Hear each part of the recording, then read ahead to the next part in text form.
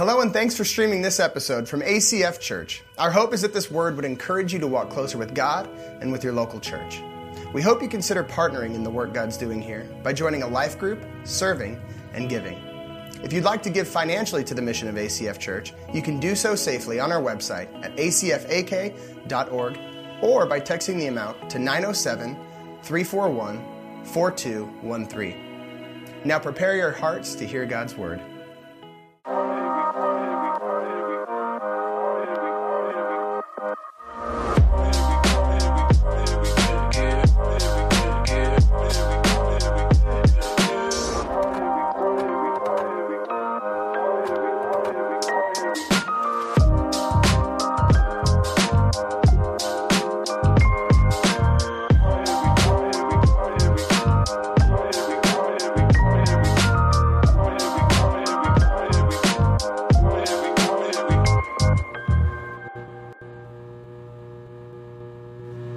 Welcome to ACF, you guys. We are so excited that you guys are here with us this morning.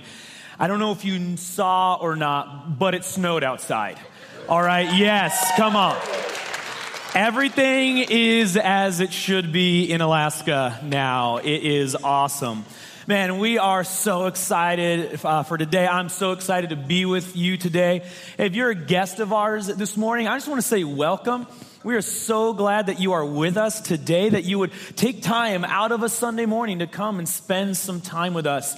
Can we welcome everybody that's watching online right now? Man, we are so glad that you guys are tuning in, joining in. People all over our city, our state, the country, all over the world join in every week for our streaming service. And so we're just grateful that you guys are with us this morning. Well, if you're a guest of ours, again, my name is Josh. I'm one of the pastors here, and we are smack dab right in the middle of a series called Home Wreckers. Sounds like fun, right? Yes. We're talking about marriages, we're talking about families, and we're talking about the different things that can wreck our homes. And we believe it doesn't matter if you're married, if you're single, if you're young, if you're old, that we all have tendencies and we can all pick up habits and we can all do things that can either wreck our future home or that can wreck our current home. And so like a couple of weeks ago, Pastor Brian talked about selfishness and how selfishness will destroy a home. Last week was an awesome week. We, for the first time at ACF, did a whole message directed at singles. And it was an important message. And we got a lot of questions like, hey, have you ever done messages for singles before? And we knew it was something we needed to do, so we did it last week. And man, we heard a lot of great feedback from that. And if you're single in this room and you weren't here for that, I would encourage you to go back, get our ACF app, and you can watch that message. It was a great message. And in reality, it was for all of us. Because we all realize, and Pastor Brian said this last week, and it's so true, that we are all one stupid decision away from being single, if you're married in the room. And so, but Pastor Brian talked about that last week. And so today, we're going to continue the conversation on things that can wreck our marriages. And so I'm going to ask, we're going to be in Ephesians chapter 5. We're going to start in verse 15. So if you have your Bibles, you can pull them out. If you have the ACF app, you can open it up and the passages will be in there. They're also going to be behind me on the screen. But just kind of in honor of God's word, we don't always do this, but I'm going to ask that we would stand up together as we read through Ephesians chapter 5, starting in verse 15. And I'm going to be reading out of the ESV version. This is Paul writing to the Ephesians. Look carefully then how you walk, not as unwise, but as wise, making the best use of the time, because the days are evil. Therefore, do not be foolish, but understand what the will of the Lord is, and do not get drunk with wine, for that leads to debauchery, but be filled with the Spirit, addressing one another in psalms and hymns and spiritual songs, singing, making melody to the Lord with your heart, giving thanks always and for everything to God the Father in the name of our Lord Jesus Christ, submitting to one another out of reverence for Christ. Wives, submit to your own husbands as to the Lord. For the husband is the head of the wife, even as Christ is the head of the church, his body and himself its Savior. Now, as the church submits to Christ, so also wives should submit in everything to their husbands. Husbands, love your wives as Christ loved the church and gave himself up for her, that he might sanctify her, having cleansed her by the washing of water with the word, so that he may present the church to himself in splendor, without spot or wrinkle or any such thing, that she might be holy and without blemish. In the same way, husbands should love their wives as their own bodies. He who loves his wife loves himself. For no one ever hated his own flesh, but nourished it and cherished it, just as Christ does the church, because we are members of his body. Therefore, a man shall leave his father and mother and hold fast to his wife, and the two shall become one flesh. This mystery is profound, and I am saying that it refers to Christ and the church. However, let each one of you love his wife as himself, and let the wife see that she respects her husband. You guys can have a seat. Well, I feel like I just opened up a huge can of worms. People are going, man, the one time I invite my neighbor to church, this is the passage we read. Yeah, I did. I opened a can of worms by reading this passage, and I get it. It's a difficult topic to talk about, and it's tough to talk about these things and to understand what's going on here. And one reason I feel like it's such a can of worms is because I think there's a lot of confusion about this passage. And so we're gonna dive into this today. We're gonna open that can of worms. Side note, has anyone actually ever opened a can of worms? I was just thinking that, has anybody gone to the store and bought a can, you open up, it's worms? I don't know if that's really a thing, but we opened one this morning, let's just say that. Talking about this structure of the family unit that Paul sets up, and specifically talking about this idea of submission and this idea of sacrificial love. And I get that it's a difficult topic to talk about, that there's a lot of confusion in it, and done right, it's actually a beautiful, amazing thing, but done wrong, it can be pretty destructive. And as I was preparing for this morning, as I was praying to talk about this, I knew this is going to be difficult. This is going to be awkward. This is going to be, a conversation that some people get really uneasy about. And as I was getting ready for that, as I was preparing, as praying and reading, I started just to kind of wonder, why is this so difficult to talk about?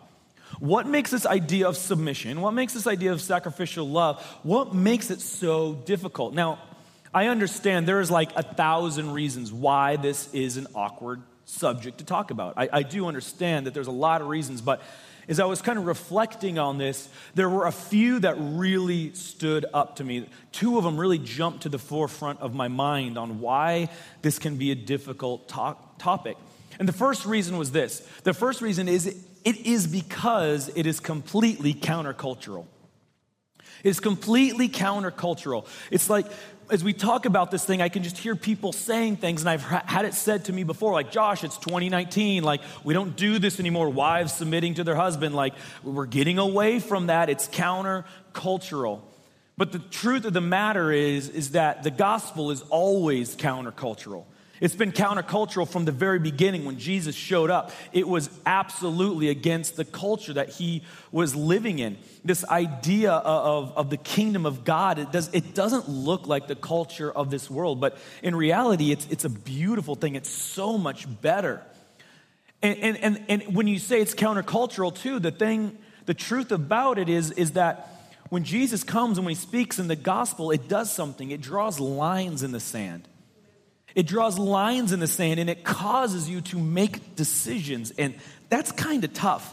See, when it comes to Jesus and when it comes to the gospel, there's just not really gray area, middle ground when it comes to the gospel. I actually did a sermon on this a couple years ago, that there's no neutral. Jesus says that I didn't come to bring peace, I came to bring a sword. And what he meant by that was not hey, we're going to go to war and we're going to fight Rome. What he meant by that was I come to cause a decision to be made. There's no neutral ground. There's a line in the sand, and you're on one side of the line or you're on the other. And passages like this kind of draw that in us. It's like, oh, I don't know. That really goes against the culture. And is that a negative thing? Is it a positive thing? It's in the Bible. I'm not sure, but I think that's one reason why it's a difficult topic to talk about. But the second reason why I feel like it's so awkward and so difficult to talk about is because, well, let's just say this. The people of God, throughout the history of the church at least, have not always done the best job displaying the gospel to the world. That the people of God have not always done the best job of loving the world well and even loving its own well. And I would say that the people of God even at times have done damage to the message of the gospel and done damage to the people that message is trying to reach. I mean, we see this all the way at the beginning when Jesus shows up, and like the Pharisees are doing this very thing. They're taking scripture and they're taking it kind of out of the context of which it was written and the spirit of which it was written and the heart of which it was written, and they're using it to rule over people and push people down and lift themselves up.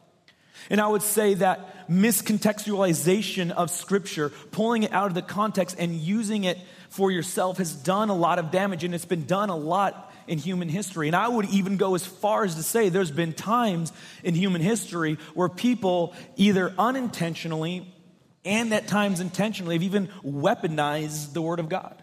They've weaponized Scripture and they've used it to do terrible things. They've taken miscontextualizations and they've used it for abuse. They've used it for degradation. They've used it for segregation. They've mistreated people because of taking scripture out of what it's actually saying, and they've used it to build their own kingdom instead of the kingdom of God, and a lot of damage has been done.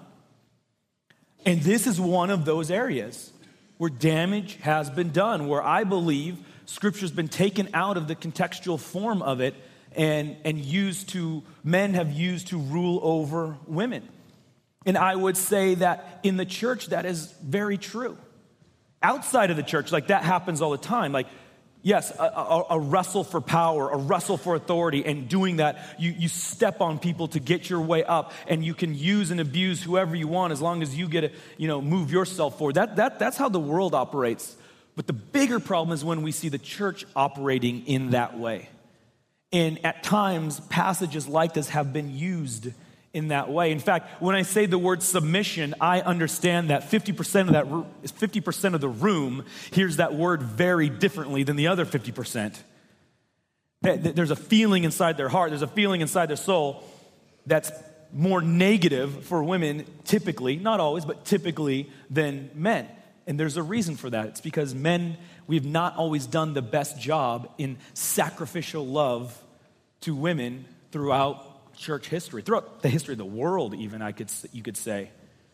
And that we've done a poor job in shouldering the responsibility of sacrificial love. And in so doing that, we've caused damage, and we've done it in the church. In fact, as much as just a couple weeks ago, a prominent evangelical church leader just said some pretty terrible things about a sister in Christ who's working hard to see women move forward in their faith, and even men move forward in their faith. And this prominent leader said some derogatory things about her, and when I saw that online, I was like, man, he just made my day tougher today right now. Like, that didn't help.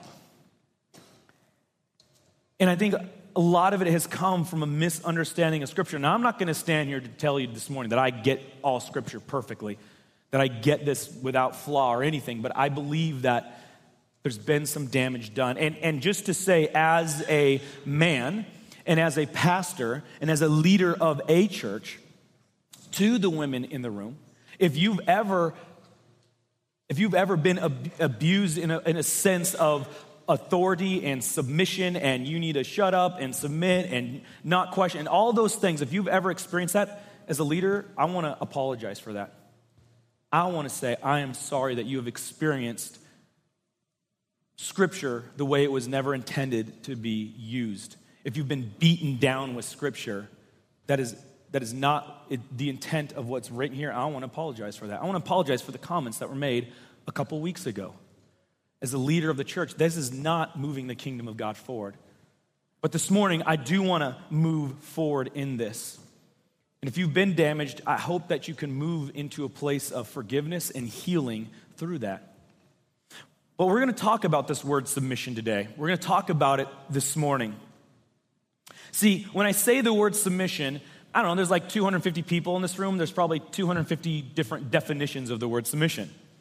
Everyone has a different thought when they think about that in their minds. Some guys and some ladies in here, when you hear the word submission, you're like, yes, MMA fighting, the submission hold. You got to get them to tap out.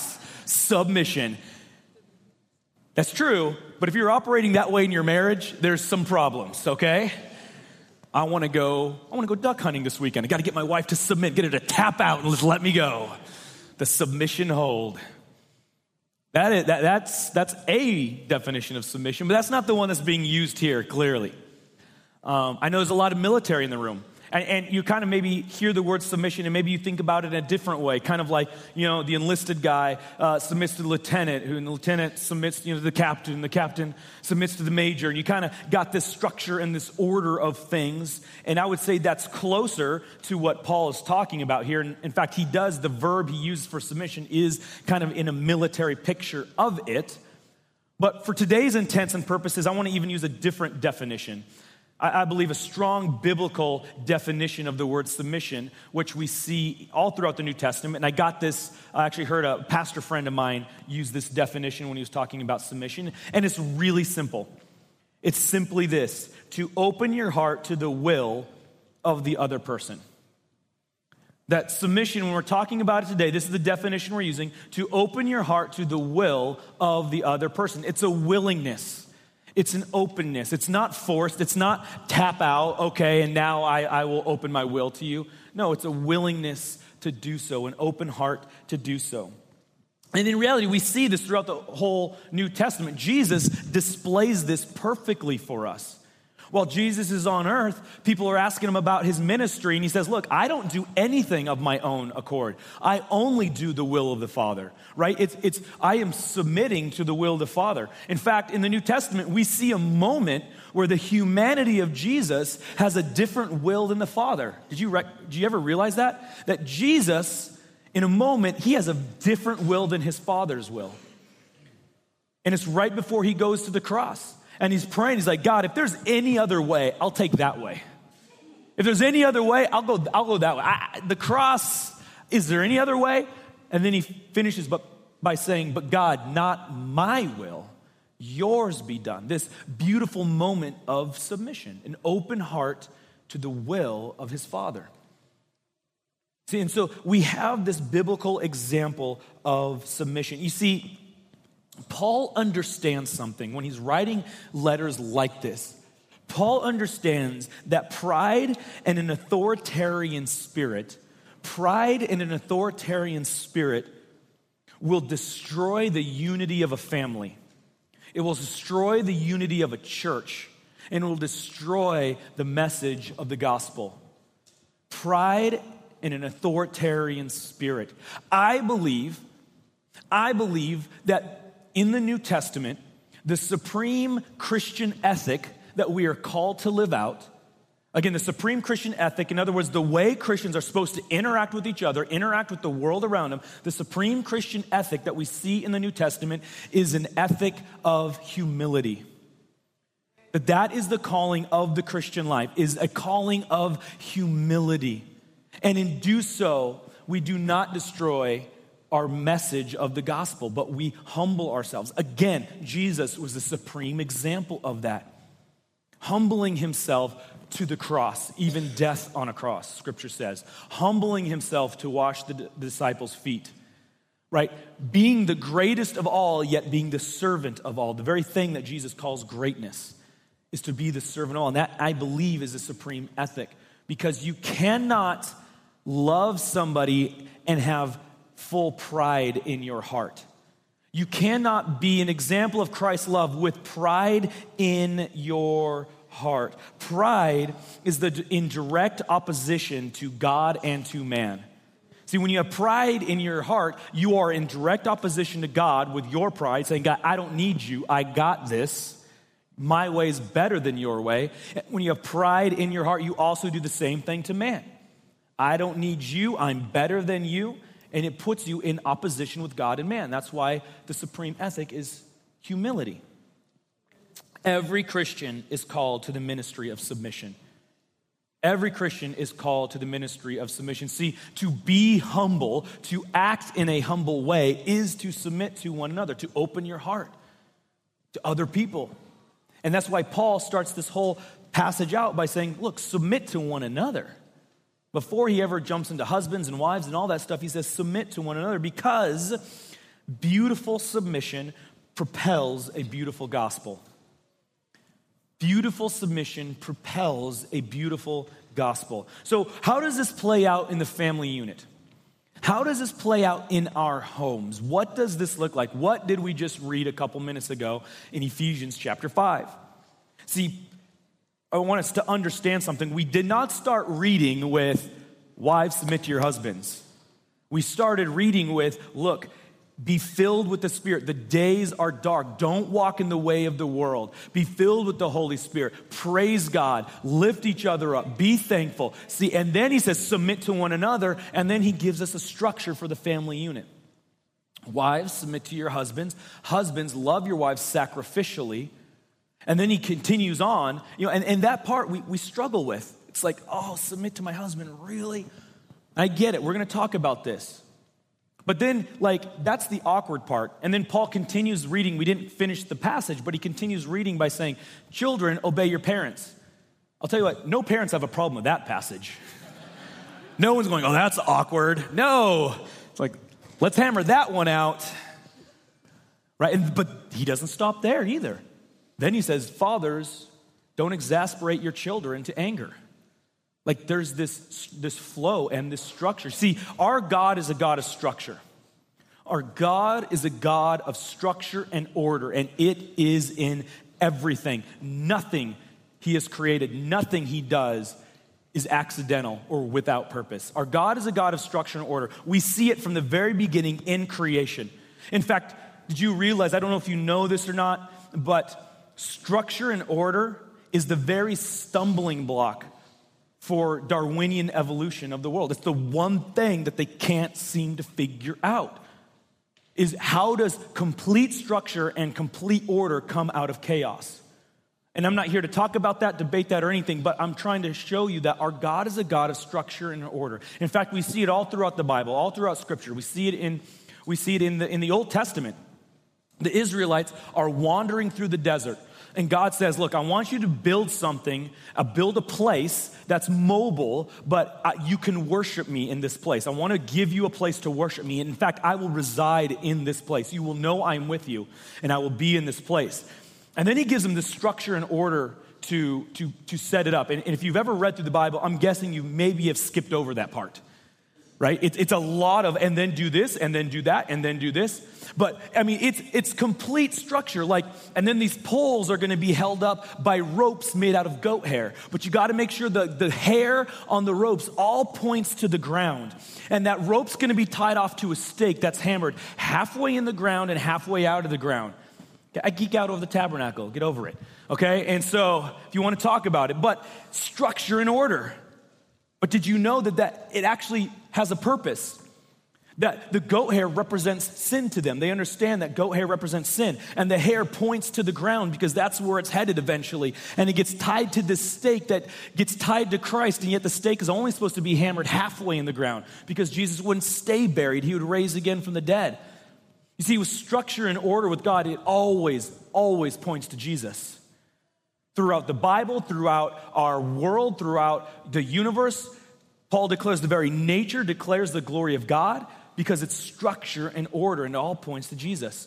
I believe mathematics, I believe this so much, I believe mathematics come out of the character of God. Their complete structure, their complete order. Now I know you students in calculus are like, no, mathematics come from Satan, all right? That is the only place they come from. No, complete structure and order. And God sets up structure and order for the family unit as well. And there's a purpose for that because it points to Jesus, just like the rest of the structure and order. And there's a name that we're going to use today for this structure and order, and it's called headship. It's a word that gets used in the church. There's biblical examples, and there's a few uses of close to that word in Scripture. And so this idea of headship, and it's the word we're going to be using this morning. And so as we jump in to talk about headship, I want to talk about, to help you understand, just a quick little understanding of what headship is in the family unit.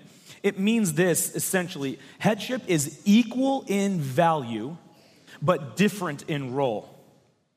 Equal in value, but different in role. In other words, a husband and a wife have exactly 100% the same value. One is not more valuable than the other. We see this in Genesis, right? God says we are going to create man in our image, and he created them both male and female. That both male and female carry the image of God.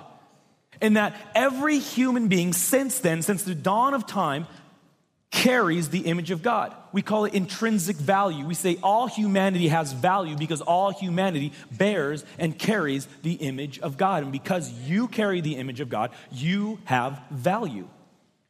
So headship is equal in value, no difference. In fact, Paul takes it even further. Paul dives into a culture with this. Paul says, look, in Christ, there is now no difference between Jew, Greek, between slave and free, between male and female, that we are all one in Christ. And let me just tell you, this was scandalous to write in this culture. This is one of the things that got Paul thrown in jail. When Paul is saying, look, there's now no Jew and no Greek, that was a big statement to make. Jews, you are not better than, we are equal with those in Christ. And then slave and free, he goes right after the economy. We're the same, we're equal. And then in a patriarchal Roman culture that saw women as property and not people, Paul says, look, there is no male or female. You see, the scripture, it elevates women. It doesn't beat them down. Paul says that we are the same in Christ. And so that is what headship is. Headship is equal in value, but different in role. And one role is not more valuable than the other one either. It's kind of like if you've ever seen a beautiful dance, a beautiful waltz, a powerful tango. There's two different roles to be filled in those things. One person cannot do both roles. Two people can't do the same role. When that happens, it just turns into a mosh pit, right? Everyone's just jumping around, banging into each other. Hey, it might be fun to watch, but it's not beautiful. No one's moved by the power of a mosh pit. Wow, that was gorgeous. No, but we are moved by incredibly powerful, beautiful dances. And in those, there are two very important roles to fill. And so let's jump into this idea of headship a little more. I want to take a moment. I want to talk about what headship is not. I want to talk about what it is not because I think this is where the majority of the misunderstanding comes. I think this is where the majority of the pain that this topic of submission can come from is when we misunderstand what we mean when we say headship. I want to talk about a few things that it is not. And number one is this. Headship is not a declaration of is not a declaration of intelligence or capability. Headship is not a declaration of intelligence or capability. And I feel often when I have conversations with women, this is how they feel. I am to submit because I'm not as smart as my husband, because I'm not as capable as my husband. No, that is not what headship is at all. In fact, I want to read about some incredible women in Scripture who were very intelligent and very capable. Women can be equally as intelligent and equally as capable, and sometimes in cases more intelligent and more capable than men. Have you ever read Proverbs 31? Anybody ever actually read it? I think it's popular. We hear that term, Proverbs 31. I want to be a Proverbs 31 woman. Awesome. Do you know what that means? Because this woman is straight up boss, okay? She is legit. This Proverbs 31 woman, first of all, off the top, she's a businesswoman. Off the top, she is a businesswoman. She runs businesses. She's incredible. She's a businesswoman. Then we read about her. She goes and she buys and she sells land. She makes major acquisitions for her business. Major acquisitions. Then, after she buys this piece of land, she decides, oh, this would be good for a vineyard. And she invests into a vineyard on the land. In other words, she's an investor. She's a businesswoman who makes major acquisitions, and she's an investor. Then it goes and says that she makes clothes and she sells them. She's an entrepreneur. She's an entrepreneur. So we've got this businesswoman who's making major acquisitions. She's an investor. She's an entrepreneur. Oh, and by the way, she's incredibly kind and generous to the poor. A life of generosity, right? And then beyond that, she has employees that work for her. And her employees love her. She takes care of them. All while raising kids in the home and teaching them the ways of the Lord, right? And then it says, like, when it gets cold, she makes sure that everyone's got warm clothes. This woman, she's legit. And we don't know much about her husband other than that he sits at the gates with his friends. That's what we know. Oh, and that his friends think he's awesome. They praise him because of how awesome his wife is. They're like, bro, your wife, she's awesome. You done good. Like, good job. We don't know much about him. I can't tell you that this woman is more intelligent or more capable than her husband. I don't know. But I think I can confidently say this woman seems like she's more intelligent, more capable than me. Right? Headship is not about intelligence and is not about capability. All right, it has nothing to do with that. Headship is not about chores. Another major misconception. As I talk, especially to young people today, especially to young people who want to get married, who've just gotten married. There's this idea of, hey, we are going to be an equalitarian couple. And what that means is that we see ourselves as completely equal, no difference in value and no difference in role. And I tell them that's not biblical and that's dangerous. But I understand what you're saying, and I think you have a misconception. Because I say, you want to be equalitarian. What does that mean to you? And typically the guy will start like, look, I can get in the kitchen and I can cook. It doesn't have to be my wife. And when they say that, I say, a good job. Guy's going, I can do the laundry. And I go, you better learn how. Absolutely. The wife going, look, I can get out in the yard and I can mow the lawn. Okay. I can change the oil in the car. That's awesome. You're talking about chores. You're not talking about roles. But we have married together chores and roles.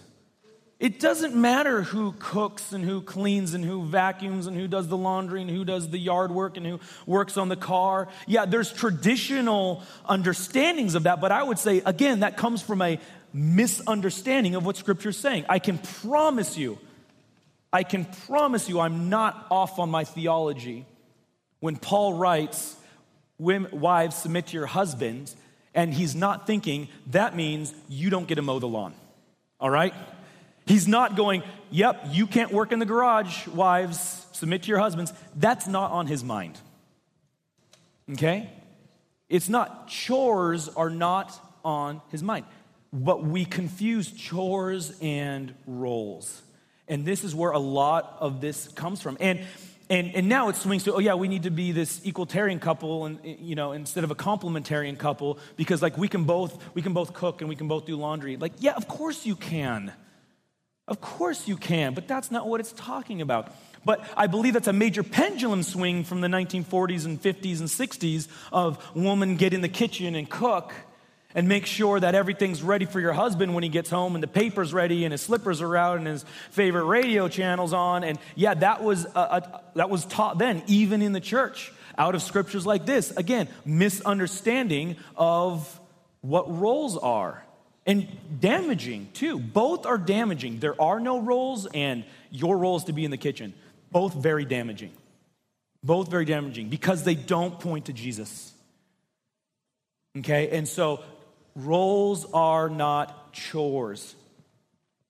Headship is not dictatorship.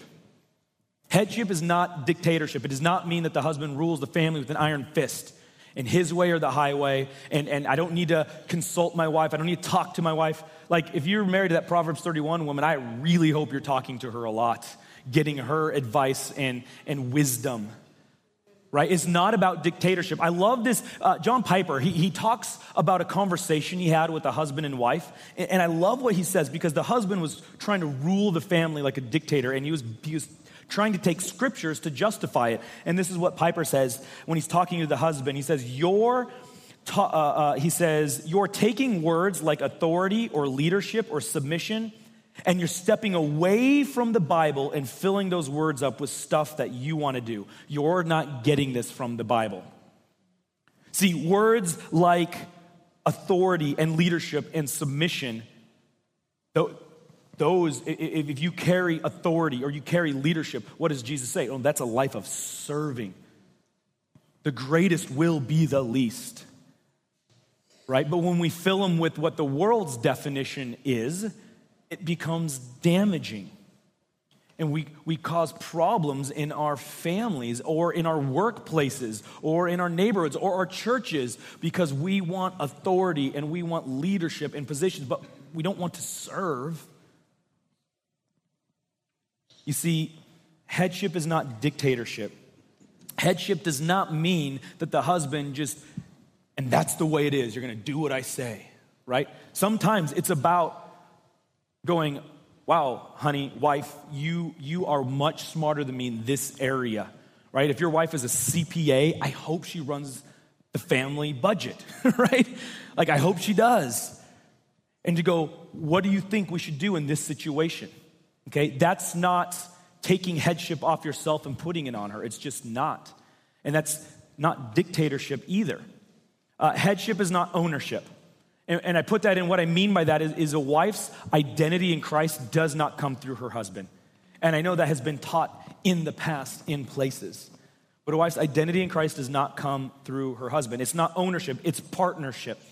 It's team, it's that dance, it's that waltz, it's that tango. It's complete teamwork, working together to advance the goal of the family, to take steps forward in our spiritual direction, which I do believe that the husband is to set the direction spiritually in the home, and that as a team, that they work towards that together.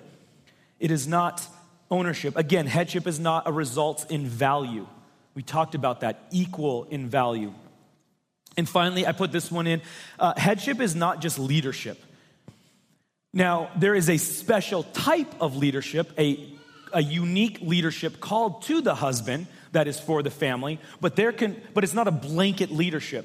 In other words, there are incredible, amazing, God-gifted women leaders.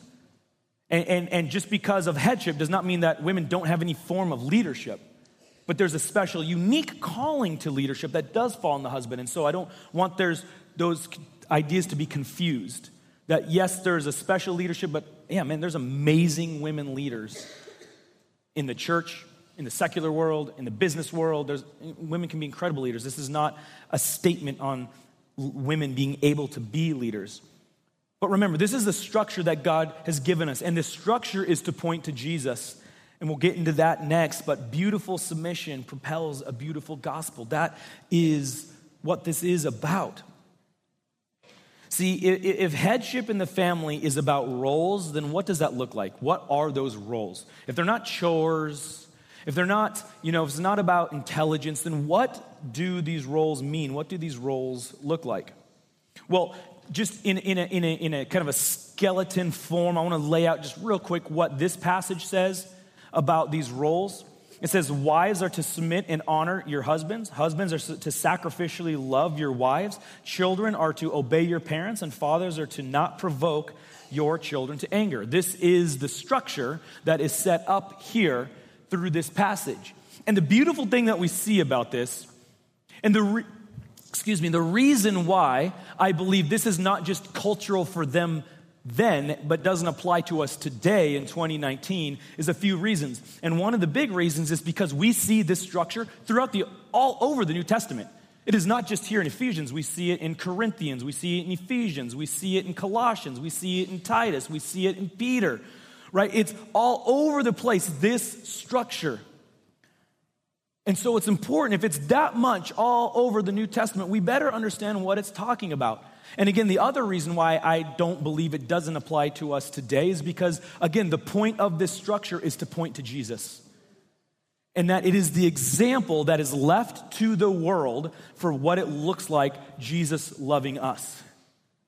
That a strong family unit is the example left to the world. And we'll get into that in a minute. So what is it teaching this? What do these roles look like? Well, first I would say this, that headship is this. Headship means that the husband is directly responsible to God for the family.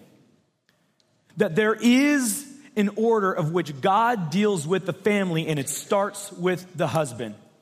That is the first part of this headship. That the husband is the head of the family, and he is responsible to God for the way he deals with his family. And let me just tell you, gentlemen, that should terrify you. It does me. Am I dealing with my family well? Am I sacrificially loving them well? Am I doing this well? Like, there is a call. There is a call of headship to the husband, and that is one of the primary things of headship, is that you are directly responsible to God for your family. And then what it says is husbands are to sacrificially love their wives like Christ loved the church. What did that look like? That looked like death. That looked like Jesus wringing himself out, pouring himself out for humanity, for the church that he loved so much. It's the sacrificial love. It is a pouring out. Like, I would say this to be true, that husbands, if you're in this room, your role is to pour yourself out for your family every single day. That when you go to bed at night, your head hits the pillow with nothing left. Because you've laid it all out, you've poured it all out, you've sacrificed it all for your family, to love your family. And you might go, well, Josh, how is that practical? How can I do that day after day after day after day? Keep pouring myself out if I keep emptying myself. There's nothing left. Remember how this verse starts. Remember it starts with Paul saying, be filled with the Holy Spirit. Be worshiping God. Bathe in prayer. Have a grateful heart. See, when Paul says be filled with the Holy Spirit, the actual translation of that, it doesn't really work in English. But what he's saying there is be being filled with the Holy Spirit. It's this idea of a continual thing. It doesn't stop. It's not a one-time event. And so, husbands, the call for you is that you are being filled with the Holy Spirit every single day. That you're being filled with the Word of God, that you're bathing yourselves with prayer, that you're encouraging other men and lifting each other up so that you can sacrificially love your families and pour yourself out for them every day. And as you go to bed at night, you've laid it all out, you've poured it all out. It's the next day that you go to the Holy Spirit and ask Him to fill you again. And you bathe yourself in prayer again, and you're in the Word of God again. Because I'll say this, if we're not pouring out the Holy Spirit, if we're not pouring out the Word of God, if we're not pouring the living water of Jesus that's in us out on our families, then what are we pouring out on them? If not that, then what? And I will say this too. We're going to screw this up. We can't do this perfectly. We do this by the power of God, and when we screw this up, there is grace, and we come back to grace, and Jesus restores us. And if you're not doing this today as a husband in your house, you can start today. Amen. You can start today. And let me just finish by saying this call of headship is so strong on the husband. It's so strong on the husband that Peter tells us that if we don't do this well, if we don't sacrificially love well, then God doesn't hear our prayers. Did you know that? Peter tells us if we're not sacrificially loving our wives well, it inhibits our prayers from getting to God. It is a serious calling on our lives. The burden of headship is great, but it is also greatly fulfilling. And wives in the room, if your husband is not a Christian, Scripture tells us like that doesn't like get you opt out of like godly submission. In fact, in Corinthians, Paul writes that if your husband's not a Christian or not a believer, that through beautiful submission, it might actually win him over to Christ. Because, again, it is the supreme example of Jesus loving the church. What is that example that Jesus gave us? Submission and sacrifice. Jesus to the church is submission and sacrifice. Submission to God, sacrifice for the church. It is the calling of a family to submit and to sacrifice. It's a strong, powerful calling. And I do want to stand up here and say this as well, because I know there's been confusion. I know that this area has caused damage specifically to women when they've heard things like, yeah, your husband's beating you and abusing you. No, you just got to submit. That's not at all what this is saying. That is not at all what this passage is saying. And so I would say if you're in this room and you are being abused, and you're in an abusive marriage or an abusive relationship, and there's domestic abuse happening or something of the kind, get help today. In fact, if you need to talk to someone during worship, we have a connect room over there. Go and talk to somebody. But the picture and the image we're given is submission and sacrifice, and it's a beautiful thing because it points to Jesus. You see, it is the example Paul tells us in this passage. He says, look, it's a mystery, but what I'm talking about is Christ in the church. Submitting to your husband, sacrificial love for your wives is Christ in the church. It's like the main image, the main vehicle that God left behind to show the world what Jesus did for them should be the family unit. When non-believers look at a Christian's family and they see this beautiful harmony, this beautiful teamwork, this beautiful submission and sacrifice, it's the image and it's the picture of Jesus. Again, the structures that God sets up throughout all the world, they always point to Jesus. It's not accidental. And I want to reiterate again, man, if you're not doing this well, husbands, if you're not sacrificially loving well, you can start today. There's restoration. Wives, if you're not submitting well, if you're trying to take the headship from your husband, if you're going, no, I'm not going to follow you, I am smarter than you, I am more intelligent, I'm more capable, I'm going to take this from you. You can start today. There's grace and there's forgiveness. And if you're a single parent, what does that look like for you? I would say this, it's submission to Christ and receiving his sacrificial love for you and walking in that. And it does mean, yeah, I need to be the spiritual leader for my children right now, but I'm allowing Christ to be the headship of this family. And there's restoration for you, and there's grace and forgiveness and healing for you in that, because I get that this is kind of difficult to talk about. And speaking of restoration, speaking of grace and forgiveness, I want to talk about something coming up here at ACF Church. You see, next weekend, starting on November 22nd, we're bringing up an organization called Pure Desire Ministries. And this is all about gaining and growing in sexual integrity in our lives, in our families, in our children, in our church. This is for all of us, you guys. Please do not miss this event. We believe in sexual integrity so much that we're willing to pay to bring these guys up, and they are quality. We don't always get the opportunities to have people like this come up to Anchorage. But we believe this at ACF Church. We believe that all of us, every single person in this room, every person in this world is sexually broken in some way or another. We believe through sin, we're sexually broken. And this Pure Desire ministry is about sexual integrity. It's not just for single people, right? It's not just for dudes who may be struggling with porn.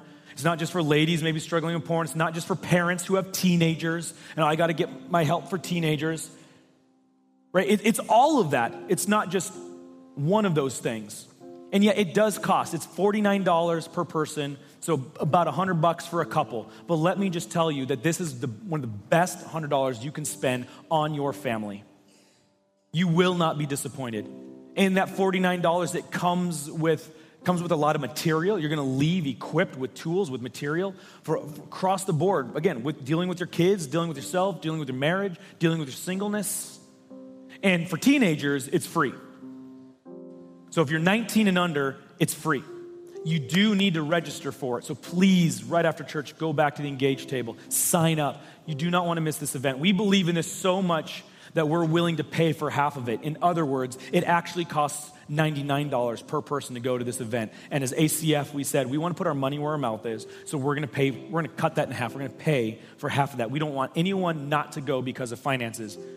And if you need scholarship, reach out, contact us. We want to see every single one of you there. I believe is one of the most important things you can do this year for your family or for yourself. Don't miss the opportunity. But as we wrap up, as we close, this idea of submission, I know it's caused a lot of damage in people's lives, and it's got a bad stigma attached to it. But I hope we can see it for what it truly is, something beautiful, structure set up of equal in value, different in role, and when done right and when done well, a beautiful submission propels a beautiful gospel. Let's pray. Jesus, thank you that you first and foremost demonstrated beautiful submission. You demonstrated beautiful sacrifice. God, that you came and you submitted to the Father, and through that you sacrificed your very self for our salvation. While we were still your enemy, you died for us. God, you led the way. And God, I pray that we would now walk into this with our families, that we would walk into this as husbands and wives, teammates, together. And through this, that our families here at ACF Church, the family units that are part of this, God, that we would be an example to the world of who you are, of your great love and sacrifice for us. And God, areas where we come up so short in this, God, I pray your grace would cover. God, where there's been damage and pain, I pray for healing and forgiveness. Jesus, we ask that we would have the ability to be able to do this through the filling and the power of your Holy Spirit. Because we cannot do this well on our own. But God, give us what we need, that we would submit to one another, God, that we would sacrificially love, sacrificially surrender, God, to each other. We love you, Jesus. Amen. I just want to grab these real quick. These action cards, we've been doing this for the last couple of weeks now, taking a next step. And we believe that everyone in here has a next step to take. And maybe for you, that's submitting your life to Christ. Through submission, going, Jesus, you sacrificed for me. I want to surrender my life to you. Maybe that is to surrender and submit your life in obedience. Like you haven't taken that step of obedience to be baptized. We'll check that off in a couple of weeks. We're going to have baptisms here. Maybe you guys need to have a conversation with your spouse. Right? Maybe you need to go sit down, and husbands, you need to go, honey, am I sacrificially loving you well? That's a scary question to ask. Wives, honey, am I submitting well to you? Or do you feel like I'm trying to just take it from you? That's a scary question to ask. Maybe your next step is to make an investment into your family or yourself by coming to Pure Desire next weekend. But you can check these off and put them in the offering as it goes by. Thank you, guys.